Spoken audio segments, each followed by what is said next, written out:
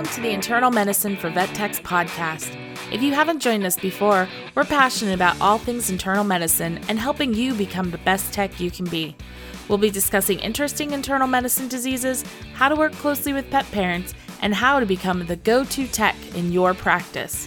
Now, let's start the show.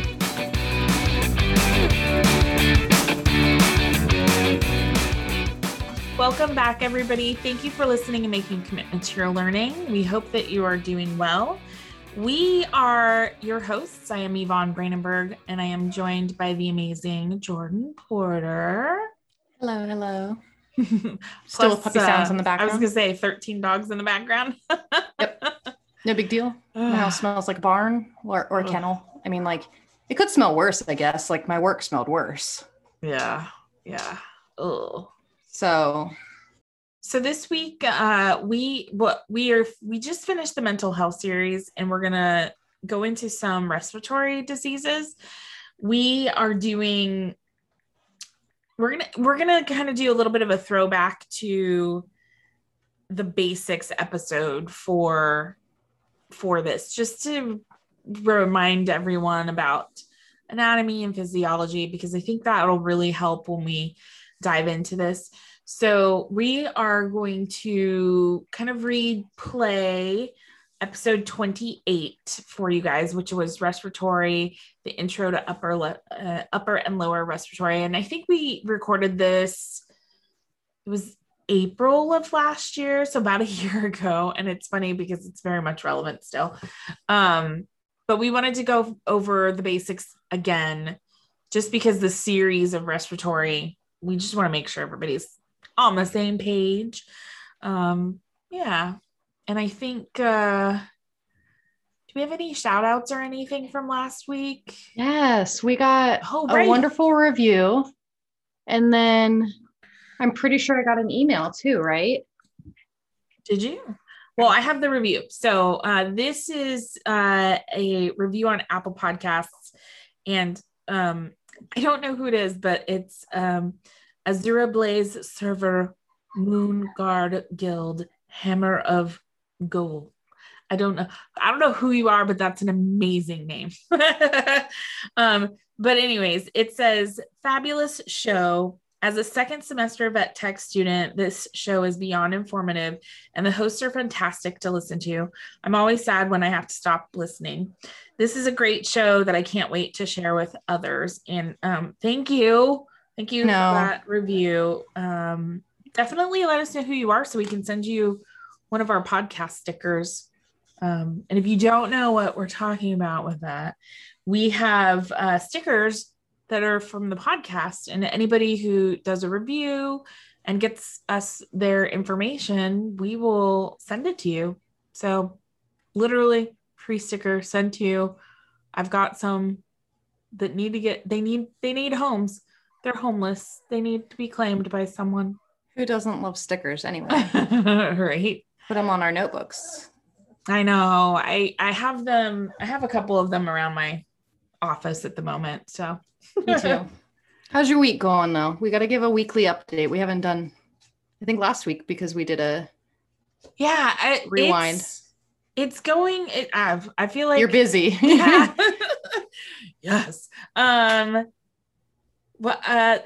will start with my fun update. So yes. I'm very excited because this weekend my air conditioning and my heating got installed in the She Shack. So this is officially the Internal Medicine for Vet Techs West Coast office now. And it's so comfy. Like, I got home and it's 98 degrees outside. I opened the door and it was very hot in here. And I just turned on the air conditioner and it is very nice in here. It's very comfortable. I don't even think you can hear the air conditioner. It's very quiet. No, I can't hear. Yeah, it's on right now. Like, your office seems a lot nicer than my office right now. Well, I also don't have 12 puppies in my office. So Yvonne poops so much. I can't even imagine. I have like 2 cats and they poop too much. Like, they poop you so have much. 12 puppies and a mom dog. Yeah, but mom dog goes outside. Like, I'll give her that. But the puppies, I'm just like, I love that I'm feeding you canned food and you guys are getting big and strong and playing. And like now they bark at us when we get home and like they know the sound of the blender when I make their gruel. They're like, so like, yes. yeah, they'll start like screaming at the top of the stairs, but not really at the top of the stairs, like in my office. They'll start screaming for the food, the gruel that I make. God. And I'm just like, you guys are so cute, but stop pooping everywhere. Oh my God, I know. Potty training will be amazing. Because they like to poop up on things. Like they like to put their buttholes on like the wall. Oh my God. This is my life right now. You're going to have to like redo your entire office after this. I know. I deep cleaned it on Friday. So like 3 days ago. And like, you can't even tell right now. Oh my God. Anyway, continue. What are the projects you're working on? Right. I'm in the middle of doing my VSPN course right now. It's all of May. It's on respiratory. It's on respiratory. So at least consistency. I can, do like one set of research instead of 3, 4, 10 different things. So right. Yeah, so I'm doing that. In fact, I need to jump off the computer in a minute so I can jump over there, and we're going to talk about what are we doing today?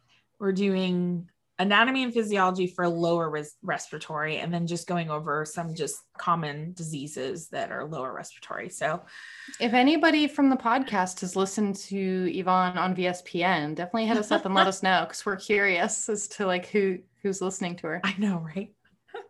I'm sorry that I've been too busy to listen to you. Oh God, it's okay. It's totally fine. Well, and it's a course, so like you have to like sign up for this one. This one wasn't. Oh, nice. It's not just like a lecture. Rounds. Yeah. It's actually cool. a full CE course, which is kind of nice. It was challenging in I was bad about timekeeping. Like I definitely fell behind on a bunch of stuff. I think Jordan and I have talked about that. And so time management has been my issue, but I feel like I'm finally kind of getting back on course, and it's part of the reason why I feel really tired right now. Yeah. Yes. It's just like, okay, get back to like normal, please. I know. I'm almost caught up because ACVM starts next month, right? Yeah. And I have 2 lectures for ACVM, so I got to record those. I finished my PowerPoints and stuff like that. So nice. If anybody's virtually going to ACVM, check out my lectures because I have 2 of them. And they're on demand. Yeah. And we'll also be doing the, if you are a VTS in the Internal Medicine Academy, any of the subspecialties, obviously, we're going to have our general membership meeting. So definitely come to that. And then if you're thinking about getting your VTS, so I'm just going to say, everybody listening to this podcast, right? You're obviously listening to an educational podcast, so you should be part of this. We're doing a Q&A on, I think it's the Saturday of the forum, because there'll be some live stuff during the week of forum, and Saturday the Q&A I believe will be one of the live sessions. Yeah, and the Q&A is always so helpful, like if you're writing your case logs or case reports and stuff like that. I wish I would have realized that was available when I was doing mine, but I don't know, it may have made me a little bit more neurotic, but I think you know what though, it helped me because I went to 2 of them before I actually submitted I think it was like the year before and then the year of my application. That's nice. And so like, it was June, so I'm halfway through doing stuff. So it was kind of a nice like, oh, right. Okay. This is some of the stuff they're going to look for. This is what they're looking for. Yeah. So I think it definitely can help because, for sure, it's hard when you're trying to figure out what are they looking for. Yeah. And so, having that Q&A is pretty nice. So, yeah. So I got my 2 lectures and then I have another lecture, which I should find the link and share it on our Facebook page because I don't actually know, but I'm lecturing for MASH next Wednesday, the 19th. Nice. And that's going to be like a live What thing. Is MASH? Oh, it's the Metropolitan Animal Specialty Hospital in LA. So they put on CE every month. And so I'm doing CE for them. Oh, that's really cool. Nice. Yeah. So, and it's race approved. So it's cool. Sweet. Yeah, that's awesome. I'll see if I can find the link and share it. But other than that, yes, we've been very, very busy lately, both of us, despite, because we like to take on projects. It's what we do. Well, to be fair, ACVIM and VSPN and some of these other ones and the book, like these are all things we committed to before COVID happened. Yeah, because ACVM I was supposed to lecture it last year. Yeah. So which means we had plenty things. There was doesn't really make it that doesn't really make it sound any better. We've had plenty of time to be prepared for it. Yeah, but it's been so crazy. Yeah. Anyway, I'm gonna say no. Anyway, guys, enjoy this flashback to the basics of respiratory before we dive into full respiratory diseases next week, and come back at you with full-blown education. Yeah, and I think next week we are doing laryngeal paralysis. LARPAR. I had a chocolate lab in today. I know. I had a dog today that I was like, do you have LARPAR? Yeah. He was in for aspirates today, and I was like, please stop. Let's get these done before anything happens. Oh my God, seriously. He started trying to bark, and I was like, time to go. Like, we're done, right? Like, get out. Oh, respiratory stuff, man. It can. Yeah. Stressful. Yeah. Anyway. All right, guys. Well, enjoy this throwback, and we'll talk to you next week. Here we go. Yeah. Ta-da! So this week we are starting our respiratory system series. So the next 6 weeks we'll be talking about stuff in the respiratory. Yeah, we mentioned it last week. Part of it is, yes, I feel like respiratory is very much on the forefront of our minds, but respiratory disease is 100% internal medicine related. We deal with it quite a bit, especially at this time of the year. We're spring, early summer. I feel like a lot of respiratory patients come into our clinics, both for consults as well as, kind of our chronic patients that flare up this time of the year. Kind of like same with people. So we figured this would be a good time to dive into the respiratory system. Yeah. Yeah, I agree. Yeah. So this because who doesn't love how lungs work? Right. So this week we're going to kind of go over basics. We're not going to necessarily touch on specific diseases this week. We're going to break those up in the following 5 weeks or 5 episodes, depending on when you're listening to this. So this week we're going to talk about basics and break it down, talk about things more in general. So, all right. Ready to dive in? Yes. All right. Let's do this. All right. So the first thing that I kind of wanted to touch on this week, because I feel like it's always good to have references. There's a few references that I used for this episode, putting it together. We had on the Internal Medicine for Pet Parents page. So internal medicine for petparents.com/respiratory. There's kind of a start to the page. This gives us some of the basics, as well as there is a YouTube video, which I thought was really cool, that talks about like how the respiratory system works. We also, if you haven't checked out the Merck Veterinary Manual online, it's awesome. It's such a great resource. They have a whole respiratory system section. So it's merckvetmanual.com/respiratory-system, or you could just Google it, Merck Veterinary. And Merck is MERCK, because I always want to spell it MERK, but it's not that. And then also there's a good VIN article that we'll link to as well, that talks about heart and lung sounds, because knowing how to auscultate and what to look for is an important part of this. So those are kind of our big resources, as well as our clinical and anatomy veterinary technician textbook. I think Jordan and I refer to that quite a bit, especially for our basics episodes. Yeah, definitely. So so the first part is, what the heck is the respiratory system? So the biggest thing to remember is the respiratory system helps bring oxygen in to the body for the cells to use and gets rid of the waste product, which is carbon dioxide, right? So it brings in the oxygen to the lungs, and then the blood carries the oxygen to the cells, and that's part of metabolism.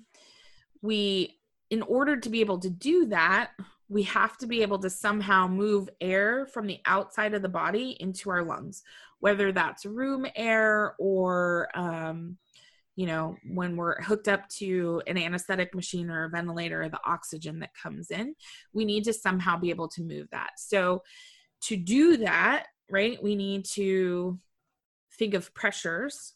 And so remember, if you already took this class in school, or if you're going through it now, what we need to do is, the brain is part of this. It registers that we need oxygen in the body. So the muscles in the chest or the thorax, they get stimulated. And so what they do is they expand the rib cage. And then the diaphragm, which is that huge muscle that separates the chest cavity from abdominal cavity, that contracts as well and helps to increase the space in the chest. So what happens is, when we increase the space, that creates a vacuum or a negative pressure in the chest. And then air rushes through the nose or the mouth, down the trachea, into the lungs through the bronchus, then to the bronchioles, and then all the way down to the very smallest parts, which are the alveoli. So I like to think of, once you kind of get into the lungs, right? So when we're talking about trachea, bronchus, bronchi, that kind of stuff, I think of it as a tree. Like, I think of it as an upside down tree. And so it starts out big, the tree trunk, and then gets into smaller. So the only place where we have oxygen exchange is going to be down at that alveoli. And the reason for that is, down at the alveoli, it's literally just one cell layer thick. And that allows the oxygen or the room air that's brought into the lungs, right? It allows the oxygen to cross that cellular membrane. And then the capillaries are right there. So the red blood cells, they drop off carbon dioxide and then pick up oxygen. And so we want it just to be that one cell layer thick, so that happens easily and quickly and efficiently. And then it goes to the body. Now, the opposite, when we exhale, right, the chest and the diaphragm, the muscles relax, and then that pushes the air that's kind of loaded with carbon dioxide, it pushes that out of the lungs in kind of the reverse order. So alveoli, bronchioles, bronchus, lungs, trachea, mouth or nose. So again, comes in because our muscles are activated, and then once it relaxes, it pushes out. So it's like, if you think of it as like bellows, that's kind of the best way to think of that. I mean, it's hard because it's simple and we don't think about it, but then it's complicated because of kind of all the cool stuff that the body does, which is amazing. Yeah. Because we're nerds and we like to get down to the nitty gritty. Right? Exactly. So that's the basics. Now, the respiratory system is broken up into two parts, right? So we have our upper respiratory and our lower respiratory.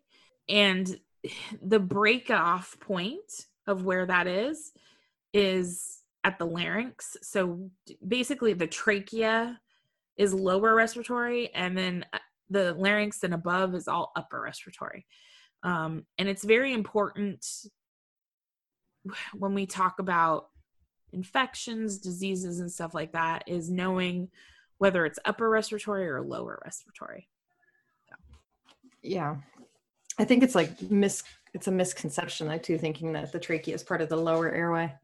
If you were to just think about it, not really know, like you could easily think that the trachea would be probably part of the upper respiratory, and then once you get to that, the bra. Yeah, I can understand. Yeah, I think people just kind of go, where does it change? And I think of it is like the flaps, right? There's a valve. So our larynx are the valve that protects the upper from the lower. And it's then the door to the downstairs. It's the door. It's the door to the lower, down to the basement, right? Because we don't, I mean, up until kind of trachea, you know, if gross stuff gets in there, whether that's food, water, all that stuff, it's fine. It's not gonna, food and water doesn't cause an infection really in your upper respiratory area. Unless, you know, you get food stuck somewhere. Yeah. Which I have seen done in animals, because it's usually dogs. It's usually a yellow lab. Man, we give yellow labs a lot of flack. I was gonna say, we'll talk about this in the foreign body episode. But I had a cute little Frenchie puppy one time, so we'll talk about that in a little bit. But it had food stuck. But yeah, as long as things don't get stuck in somewhere, you know, if food goes in there, it's not a big deal.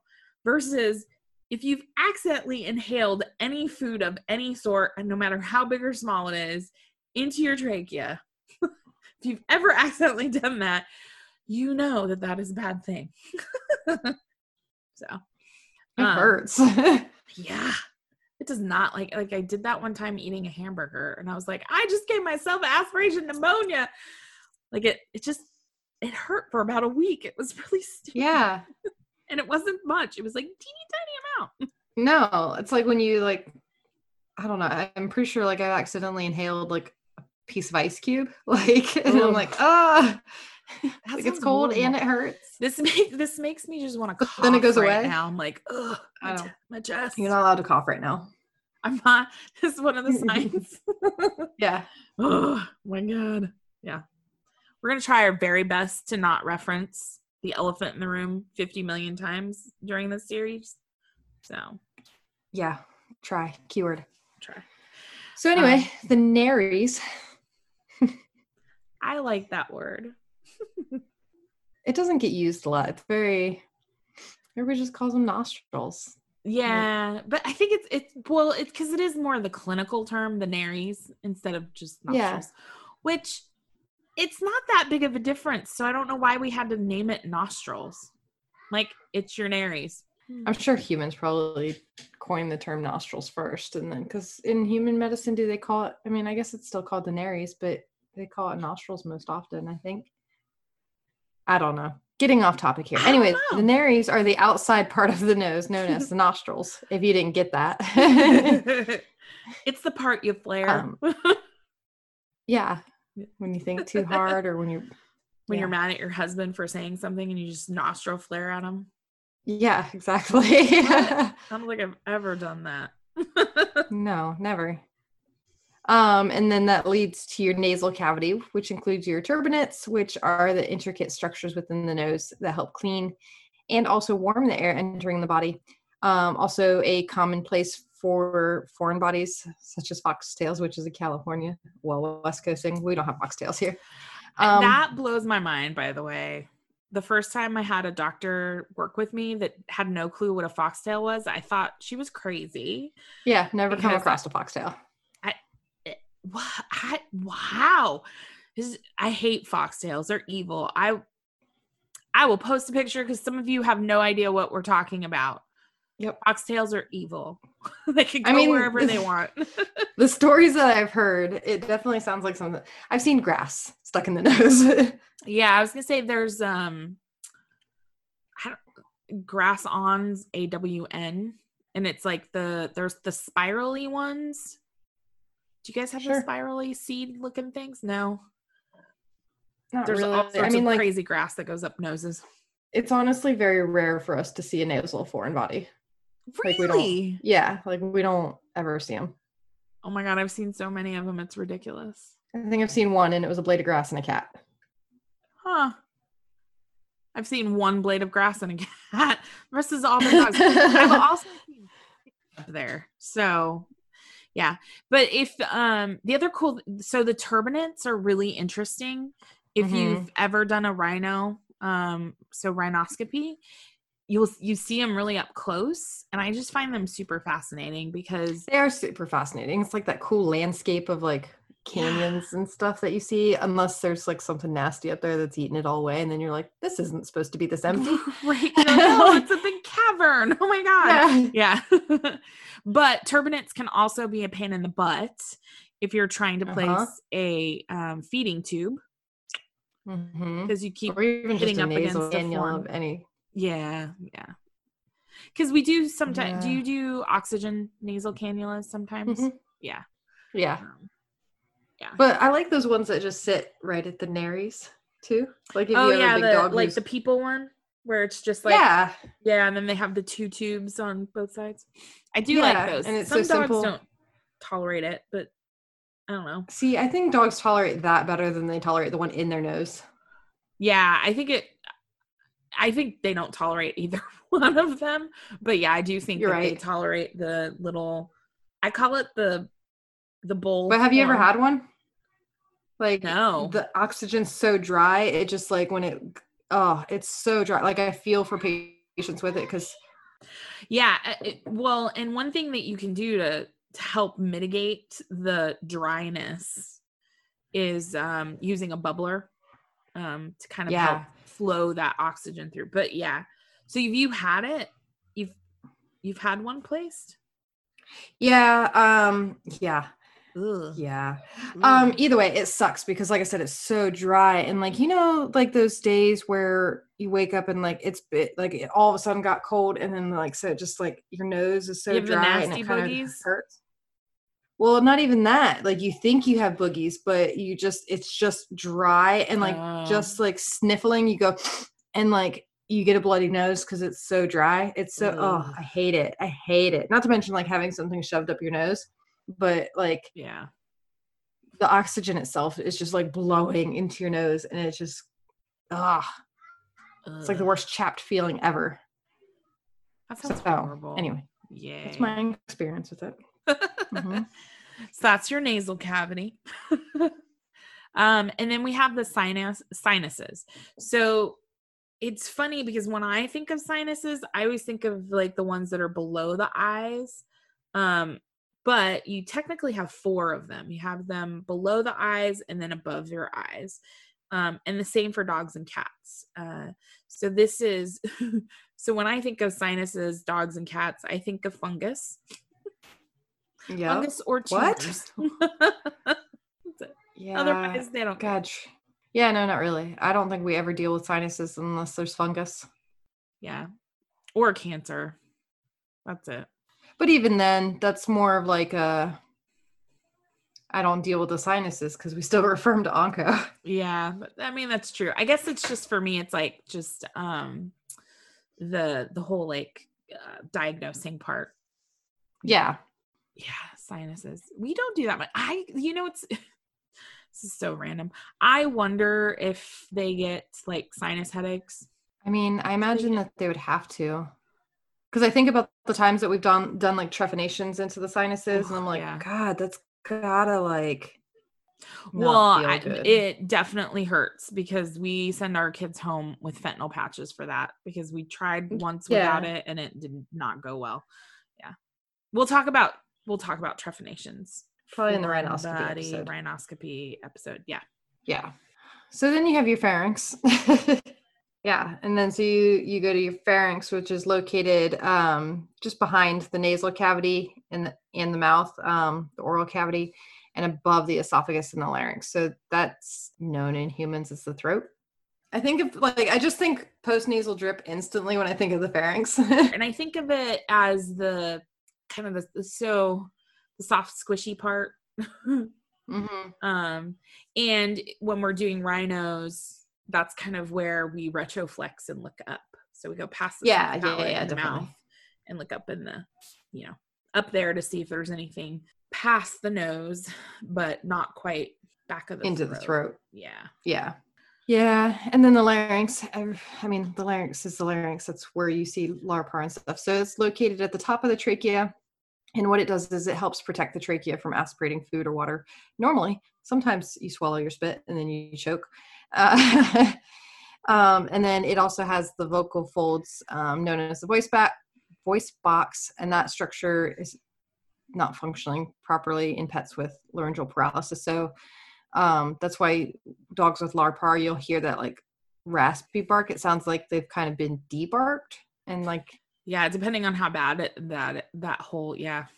Yep. Yeah. Parents will, usually I get clients complaining of like a change in their like snoring when they're sleeping and then a change in their bark before they actually have like a LARPAR emergency. Yeah.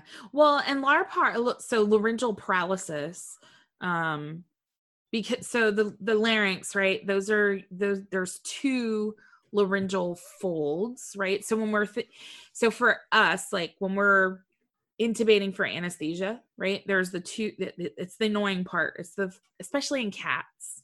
Yeah. Let's be real. Laryngeal spasm, where instead of like opening wide and then closing, opening wide and closing, like with cats, it like flutters and is super annoying and you can't intubate very well.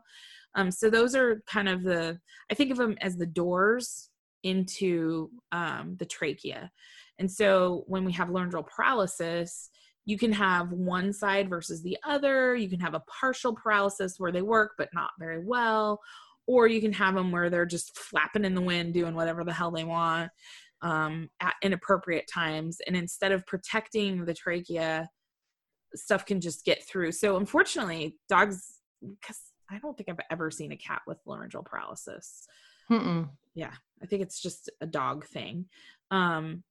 But when dogs get it, that's why like they're more susceptible to things like aspiration pneumonia, or other issues because they're not able to protect the lower airway anymore.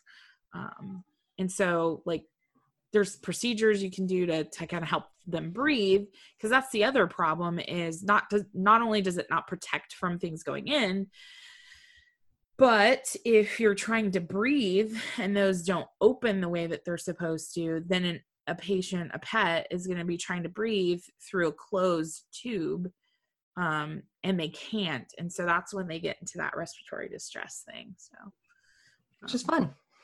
Yeah, no. So they can tie it back, laryngeal tie back, if you've ever heard that. Yeah, emergency laryngeal tie back.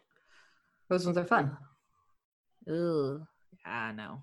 Well, and I was going to say, there's also the theory that the reason dogs will get laryngeal paralysis more often is because of their collars and how pulling constantly on that spot can actually cause trauma and scarring and stuff like that and cause paralysis, which is part of the reason why Labs and Goldens tend to have it, because they're usually yanking on their neck leads, not caring.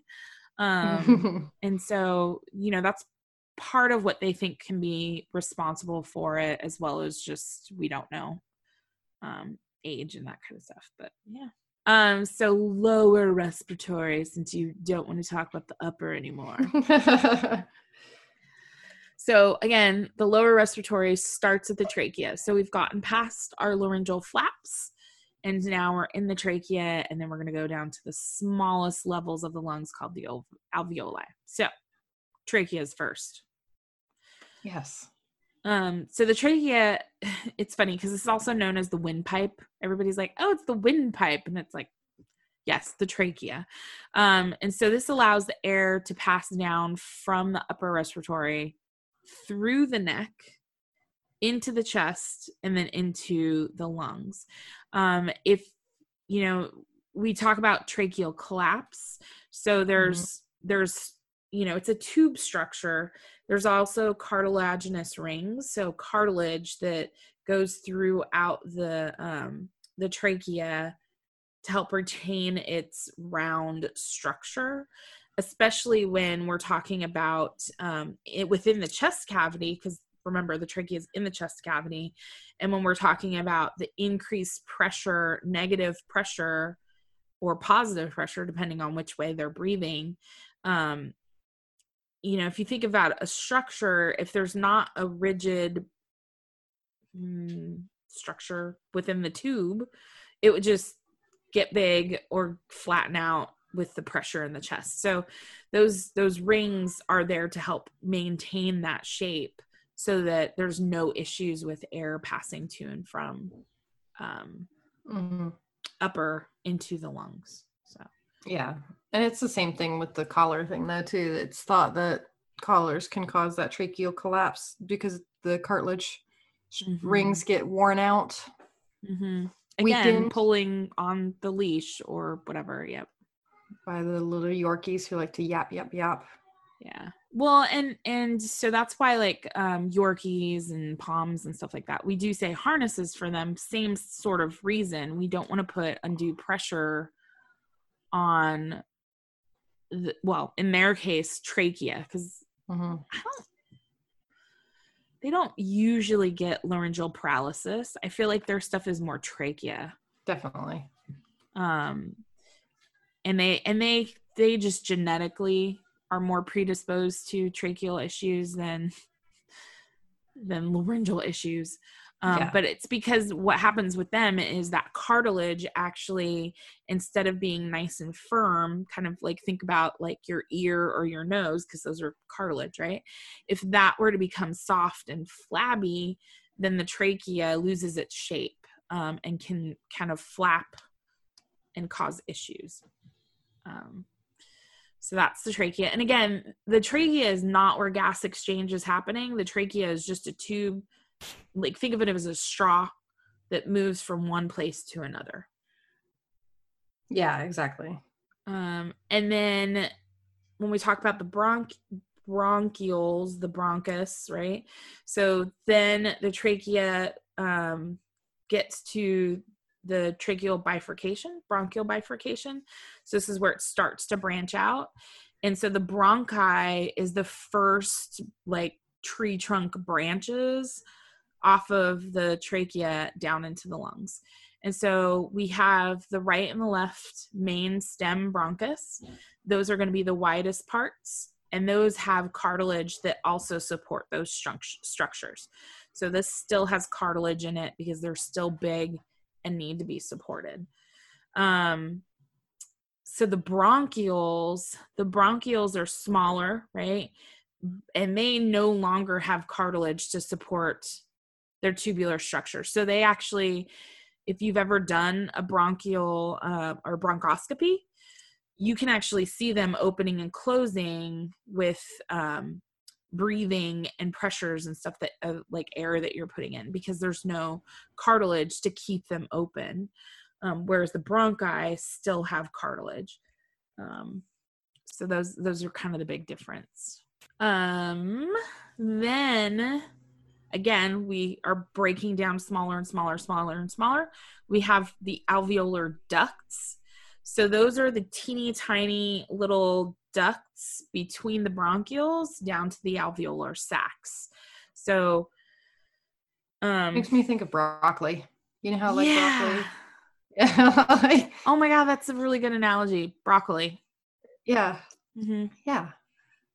It's like the little pieces that keeps the little broccoli, the little green parts on. Yeah, the little green parts, exactly. Yes. And then the alveolar sacs, this is like where a cluster of alveoli, and I think of these as grapes. So a little grape cluster. Mm-hmm. So the sacs have a bunch of the small alveoli. And remember, the alveoli are the smallest part, and they're one cell layer thick. So these are teeny tiny. When you look at the lung, you're not going to see them. You have to look under a microscope to be able to see them. And this is where respiration, so gas exchange, because remember, respiration is gas exchange. So you can have, oh my gosh. So you can have, how do I want to say this? So there's cellular respiration, and then there's like lung respiration, because remember, we also have gas exchange down in your capillaries and the rest of your body, but we have respiration that we think of for for the sake of respiratory system, so confusing, that happens at the alveoli. You know what? I know I bring this up a lot. No, you're good. But there's also a Magic School Bus episode on this. Is there really? Nice. Yeah. You should about how like they go into the lungs and you get into the alveoli, and like how when blood passes by the alveoli, CO2 is exchanged and oxygen's brought in. You seriously, okay, versa. we need to link to that, because did we link to it in the last one when we talked about the Magic School Bus? Okay, and then we'll also have to post it in our Facebook group, because why would we not post Magic School Bus in our Facebook group? Magic School Bus was ahead of its time when it came to like when I was watching it as a kid. I was like, this is interesting. But now I'm like, no, it makes total sense, because now every time we talk about something like this, I just picture the Magic School Bus episodes. Well, and I mean, honestly, like if you can break it down in a way to understand, who cares what it looks like? If Magic School Bus works for you, watch it, right? Yeah, exactly. But yeah, I mean, you breathe in the oxygen, it makes its way down to the alveoli. Your alveoli has such a thin layer that the oxygen is then transferred to your erythrocytes, and like that's where your hemoglobin is, and then your blood cells also transfer back to CO2 for you to exhale. Yeah, I'll have to find that episode, because it was really good. Nice. Yeah. And I think the YouTube video that we have posted on the website, I think it goes into that as well. But yeah, I mean, sometimes watching it more than one way is the best way to understand this. Now, the other thing too, when we think of, because we're going to start talking about like infections and issues in the next couple of episodes.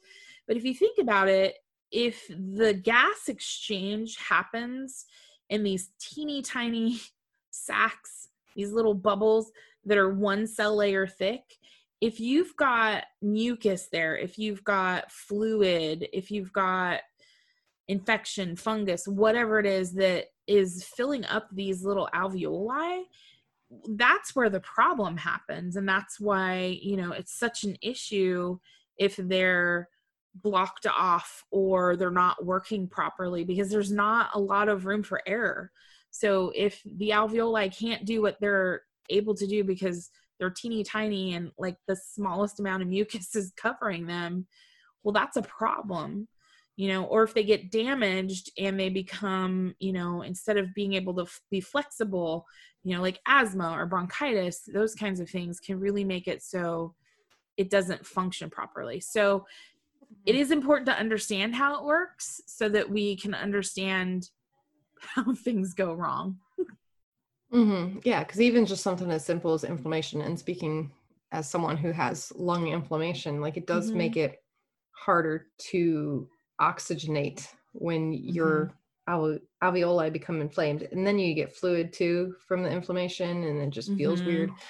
But we've all had those horrible chest colds, or like when I was a kid, I had bronchitis. I had like chronic bronchitis, and it was just like, it was horrible. You feel like crap, and so us understanding what our patients are going through is kind of a big deal too. So yeah, definitely. And then we're going to talk about, so one of the biggest things for us in a clinic is understanding how to really differentiate between, first of all, between respiratory issues, and then also to understand the difference between upper versus lower respiratory.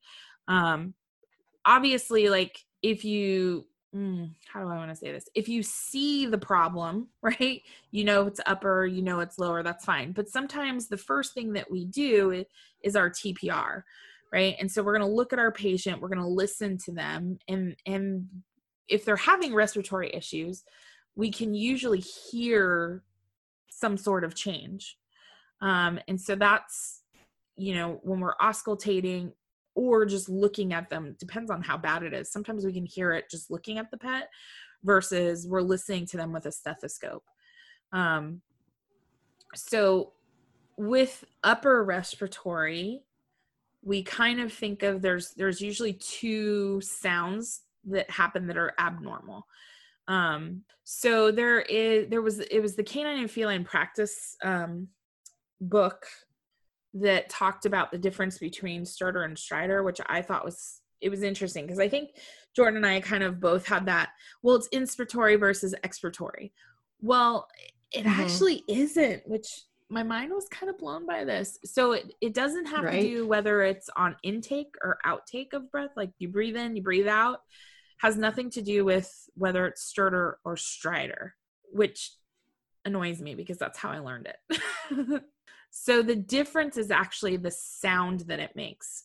So Stertor is more of a low-pitched sound, and what that suggests is that there's tissue, so flabby or flaccid tissue, that vibrates throughout the respiratory cycle. And this could be, again, inspiratory or expiratory.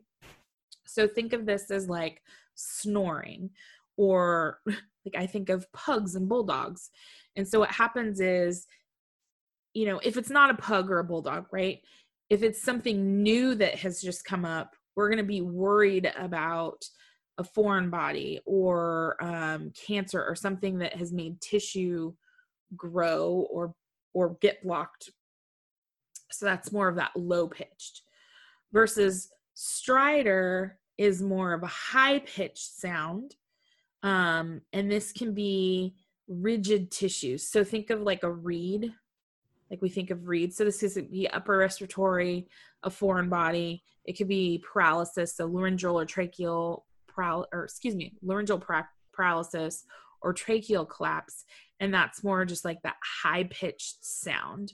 And so that's Stridor. And Stridor and Stertor are all upper respiratory. So, and these are the ones that you can usually hear just looking at your patient, right? So you look at them and you're like, ooh. So it's the whistly through the nose, or versus the lower airway noises are more like your wheezes, your rhonchi, and your crackles. So wheeze is more of like a high pitch asthma, bronchoconstriction, which I definitely have. And when I get it, I listen to myself, because it's like when you squeeze a toy and then like it sucks in the air back up and then just kind of does like, like, well, yeah. And it could be an inspiration or expiration. Yeah. Which is kind of crazy. Sometimes it's both. Yeah. At least in my, like, for me, and you can feel it. It's weird. Yeah. And you feel it in your chest, right? Yeah. Versus like up in your nose. Or in my throat even. Like I don't feel it in my throat. I feel it in my lungs. Yeah. Ooh.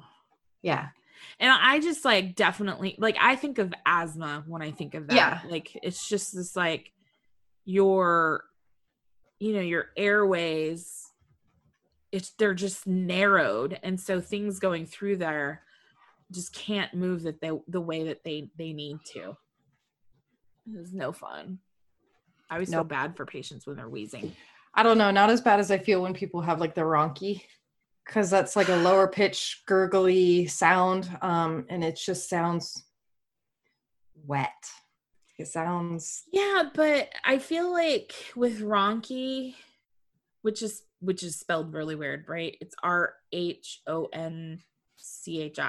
But with rhonchi, I feel like, well, I guess it depends on how bad both of these are. I feel like wheezing is more panic inducing in a patient. Yeah. Because like your airways are narrowed. You can't breathe in or out. It's like you're just struggling for it. Whereas rhonchi I guess it just depends on how bad it is.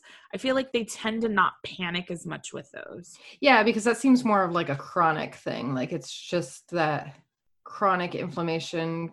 I mean, like it just seems, I don't know. I mean, I guess wheezing can be that way too. Versus your crackles, I feel like patients think that they're drowning. Yeah. Because the crackles, yeah. Sounds like you're breathing like into, when you used to blow bubbles in your milk. Like, it's just... Ooh, yes. I think of it as Rice Krispies. It's that weird popping sound.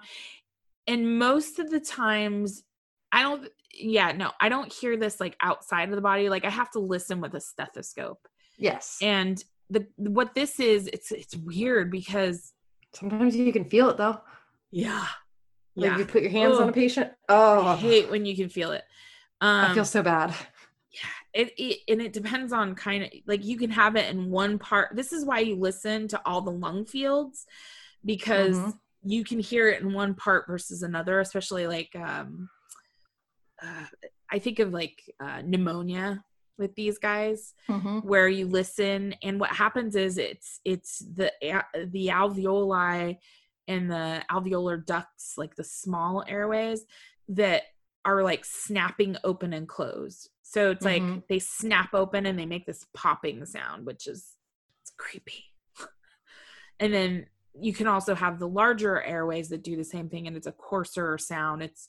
It's a lower pitch, but more frequent, versus the fine crackles or smaller airways is like a higher pitch, but they're not as frequent. It's weird. And I don't like crackles. I hate when I hear crackles in my patient because I feel so bad for them. So did you learn about Rales when you were in school? RALES? Yes. See, so it's funny because like 12 years ago. Yeah, I was gonna say, because I learned them as Rails, but I guess this is so crackles used to be considered Rails. See, I learned it as like kind of one and the same. Okay. I guess Rails maybe is an older term. Yeah, like I learned it as Rails, but it was kind of defined as like it was one of those things where we could say Rails or crackles. Got it. That makes sense. And the other, this is actually something. So on, so the VIN article that we linked to, they have this cool like infographic of the different kinds of sounds and where they kind of originate from, giving examples, what causes it, and also, so there's continuous sounds, so inspiratory and expiratory, and there's discontinuous, which means like they just kind of happen, and that's the inspiratory only, which is crackles, which I thought was kind of interesting. I liked seeing the infographic. Yeah, definitely. So those are kind of how to, upper versus lower airway differentials. And then the other thing to rule out is cardiogenic. So heart issues that are causing respiratory signs. So that, again, x-rays and full workup kind of thing. But so we're going to make sure it's not from the heart. The other thing too is to make sure we're not doing fluid overload, like transfusion overload kind of thing. So, and that's kind of more the iatrogenic rule out. So the other part of respiratory system is going to be our diagnostics. Which I'll be a stickler on some of these diagnostics because 3-view radiographs need to happen. Yeah. Especially, I mean, like it should happen anyway, but like especially if you're concerned about respiratory stuff. Well, obviously radiographs are usually the first thing that we're doing, but and I will play devil's advocate. I will also be a stickler on something here. 3-view chest x-rays. Don't yes, not 3-view whole dog. Yes. Yeah. And the reason is there for a reason. Yeah, and the reason we do, and so what we mean by 3-view, it's usually it's a VD. If you can't do VD and you have to do a DV, that's fine. But you want a right lateral and a left lateral as well, because things look different. And we want to make sure that we're getting all the views of our patient. Yeah. Because especially if it looks like there could be like a potential like mass or mass like structure, it's just easier for a radiologist to really, yeah. I mean, it's just easier for a radiologist to tell us where specifically that is, especially like, I mean, we'll get into it, but if we're going to tap and do like a thoracocentesis, and we need to know what we're poking, where we're poking. And a lot of times you can see it on VD, but you can get an idea versus if you have a right and left, you can really get a clearer picture. Yeah. Well, and like we do 3-view chest x-rays, especially for our consults. Sometimes, like if our clients are having a hard time with money and we do follow-up x-rays, sometimes we'll do 2 views. or sometimes we do 3 and only charge for 2.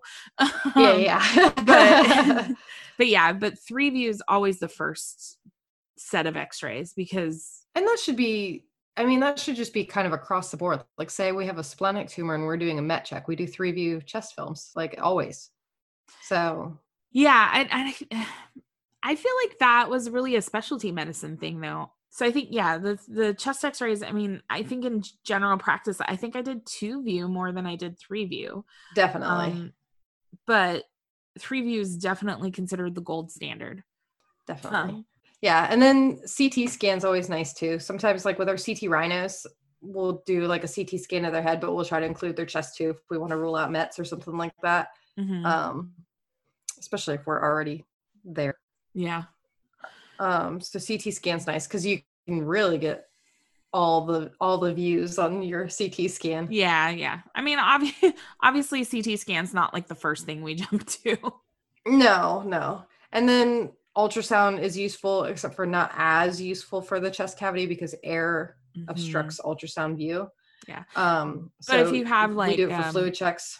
I was gonna say fluid checks, thoracocentesis, when you've got, so an ultrasound sometimes, but they're not as great for air stuff. No. And so we can see, so a lot of times we'll use it in conjunction with x-rays. So we'll take x-rays and we'll kind of see what, like a specific area we need to look at, like for like a possible lung lobe torsion or just a consolidated lung lobe that we want to aspirate. Yeah.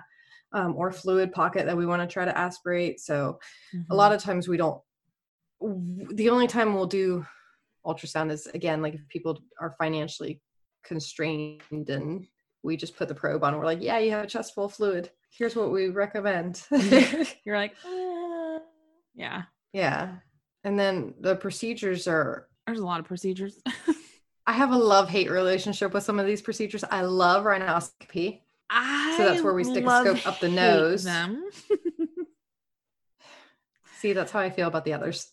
See, I love hate them. I feel like rhinos, if you find something, great. If you don't find it, because see, this is why I have a love hate with them, because I have so many freaking foxtail hunts. Okay, well, yeah, that I hate them because foxtails love to hide all over the turbinates. And so I have a love-hate relationship with the rhinoscopy. That and they bleed a lot. We usually find what we're looking for when we do a rhinoscopy. Yeah. So versus like a bronchoscopy, well, let's start with a laryngoscopy. Those aren't that bad because that's typically like a really quick procedure. And let's be real, like we don't necessarily need the scope to see if larynx is working. I was gonna say we usually do that as we're getting ready to do a bronch. Yeah. Like sometimes we'll be like, oh, we're gonna do a laryngeal exam before we do our bronch. Sometimes we'll do it with so our surgeon will do a laryngeal exam for us because he's the surgeon. And he's so we'll just kind of slide. And then so we'll do a laryngoscopy and just kind of slide the scope past the larynx just to make sure that there's nothing in the trachea that could be causing issues. But most of the time it's not. We can see that the larynx isn't working without the scope. Versus the bronchoscopy, again, I love-hate relationship because you can't intubate these patients, by the way. Well, you can intubate a rhinoscopy. So unless it's a huge dog. I was going to say, our scope fits into a size 7 or larger. Yes. Mine too. I think mine fit into it has to be a 7, but it's a snug fit in a 7, I want to say. Yeah, it's tough in a 7. Versus an 8 and up is not a problem. So these patients can't be necessarily intubated and have gas flowing, but sometimes we'll pass like a red rubber down like next to it just to have the oxygen flow into the trachea. See, we pass the oxygen through our scope. Oh, that's a good idea. So we have, it's really funny. We have a 1 cc syringe that's cut off, like the part where the plunger goes into, that part's cut off. Yeah, and then we up to the you like we hook it up to our and then we stick that into the bronch, your biopsy channel. The biopsy channel. Yeah. And then that way at least there's some so the problem is oxygen's going in, but it can't come back out unless they're sucking. But they can get oxygen. And also too, like you can't really use inhalant anesthetics. I mean, you can, but you're also like exposing the entire room to the inhalant. Yeah. So we usually do either like a propofol boluses. Yeah, that's what we do. We've talked about CRIs, but the procedures in theory, they're very quick. Hopefully it should be very quick. Mm-hmm. Yeah. So you shouldn't need to do a CRI. Hopefully you just need to do boluses. Which is tricky because you don't want them to have that respiratory depression because you want to still see them breathing to see like everything working properly. And coughing up schmoo.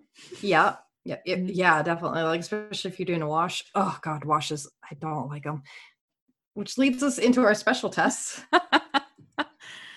Yeah. And we'll definitely go more in depth on bronch stuff when we're doing our lower respiratory infectious stuff. Cause we do this a lot for like pneumonia, especially those pneumonias that I guess they're recurrent pneumonias. We don't really do them for like a first time pneumonia unless it seems a little horrible. Extreme. Yeah. But it's usually the pneumonias that we just can't clear them for some reason. Like we've done the normal courses of antibiotics, or you've done a long course and as soon as you're done, it comes right back.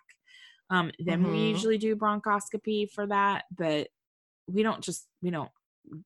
try not to jump to a bronch right away. Yeah. Unless we're worried about a foreign body. It's a whole other thing. Yeah, that's true. So some of these special tests include respiratory PCRs. We do these a lot when we're doing like a rhino on a cat, just because cats usually have those weird respiratory bacteria. the conjunctival swabs and the pharyngeal swabs. Yep. Which don't count unless you get schmutz on them, by the way. Very true. And then your transtracheal wash, where you're flushing saline into the trachea and aspirating it back. Same with the but the transtracheal wash creeps me out, and we never do them. This is the one where you go through from the outside of the neck with a needle. I've never done one. Into the trachea and get your wash. No, thank you. I've never even seen one, and I'm like, that sounds horrible. No, thank you. Right? Versus the bronchial alveolar lavage. Or a BAL. Yeah. I've done 2 of those. You've only done 2 BALs? Yep. Holy moly, we do. We recommended a lot of them, but people are not on board. We do a lot of them. I mean, well, I wouldn't say a lot. I think the last one I did, the dog was coughing up blood and like the lungs were nasty.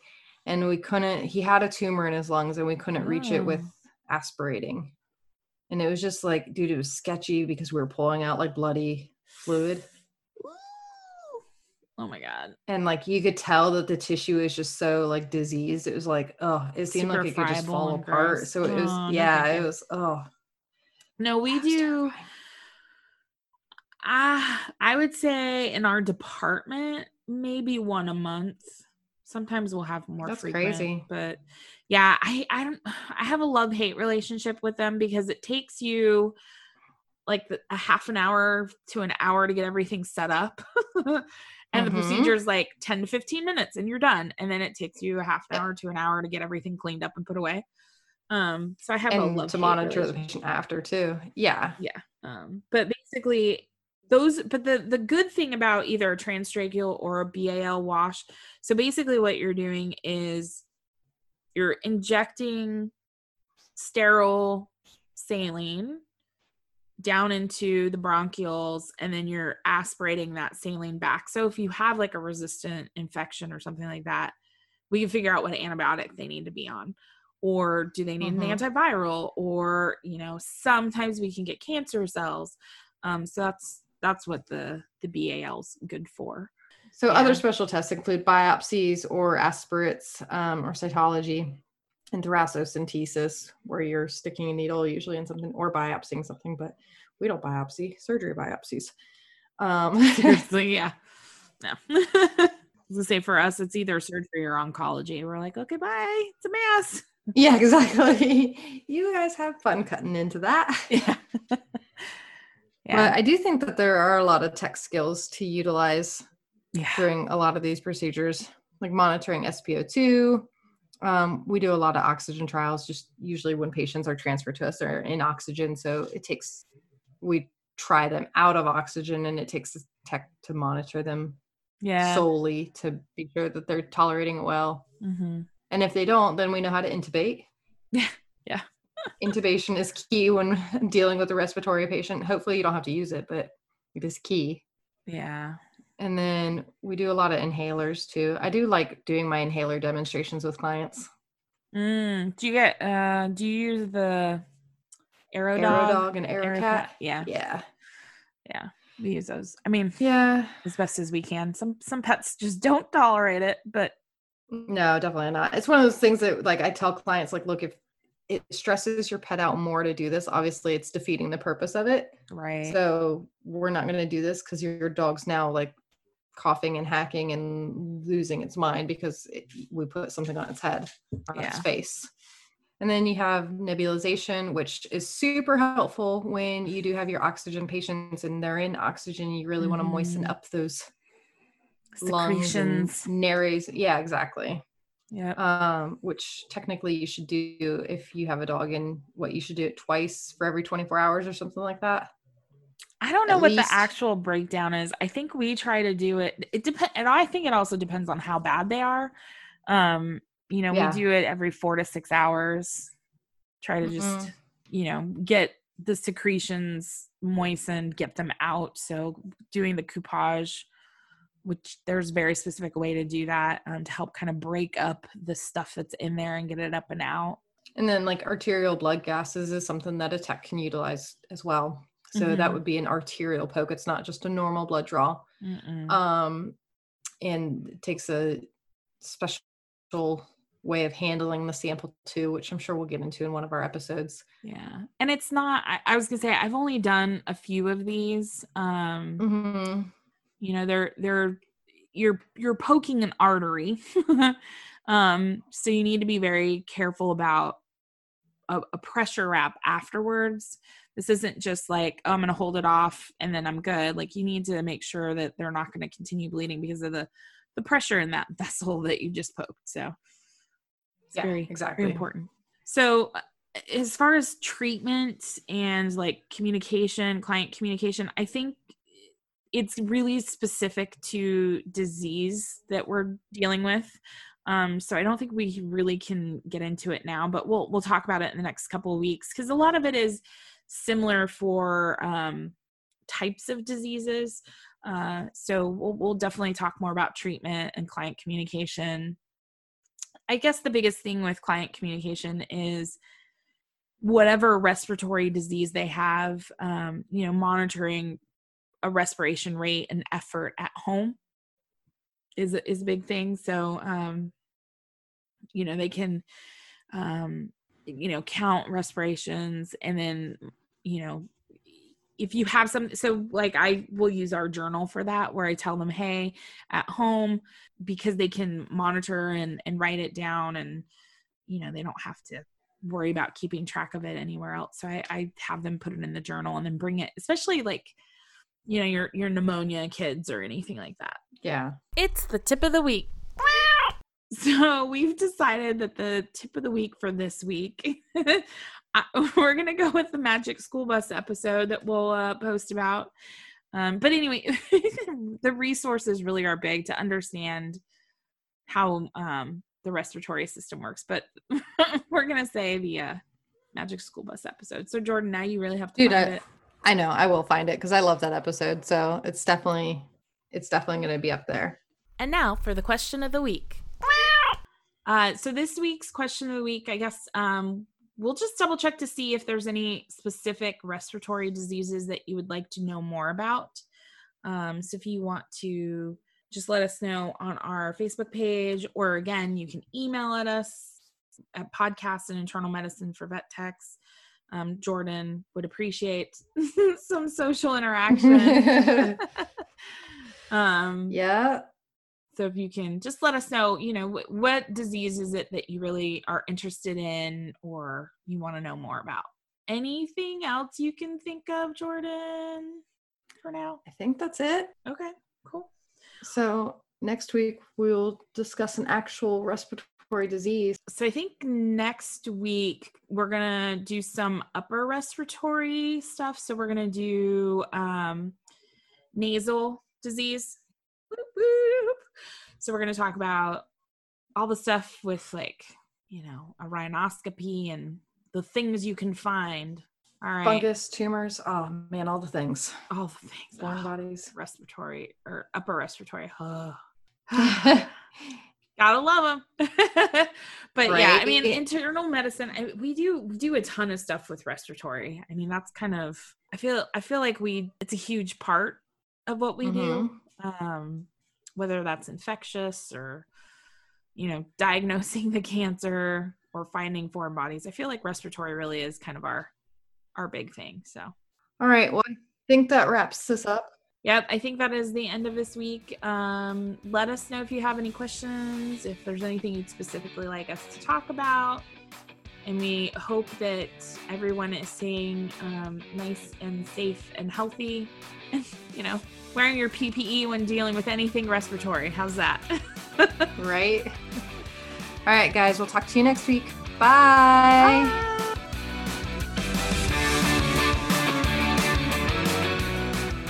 Thank you for listening to today's episode of the Internal Medicine for Vet Techs podcast. If you like what you heard, we'd love for you to share with someone you think might enjoy the podcast.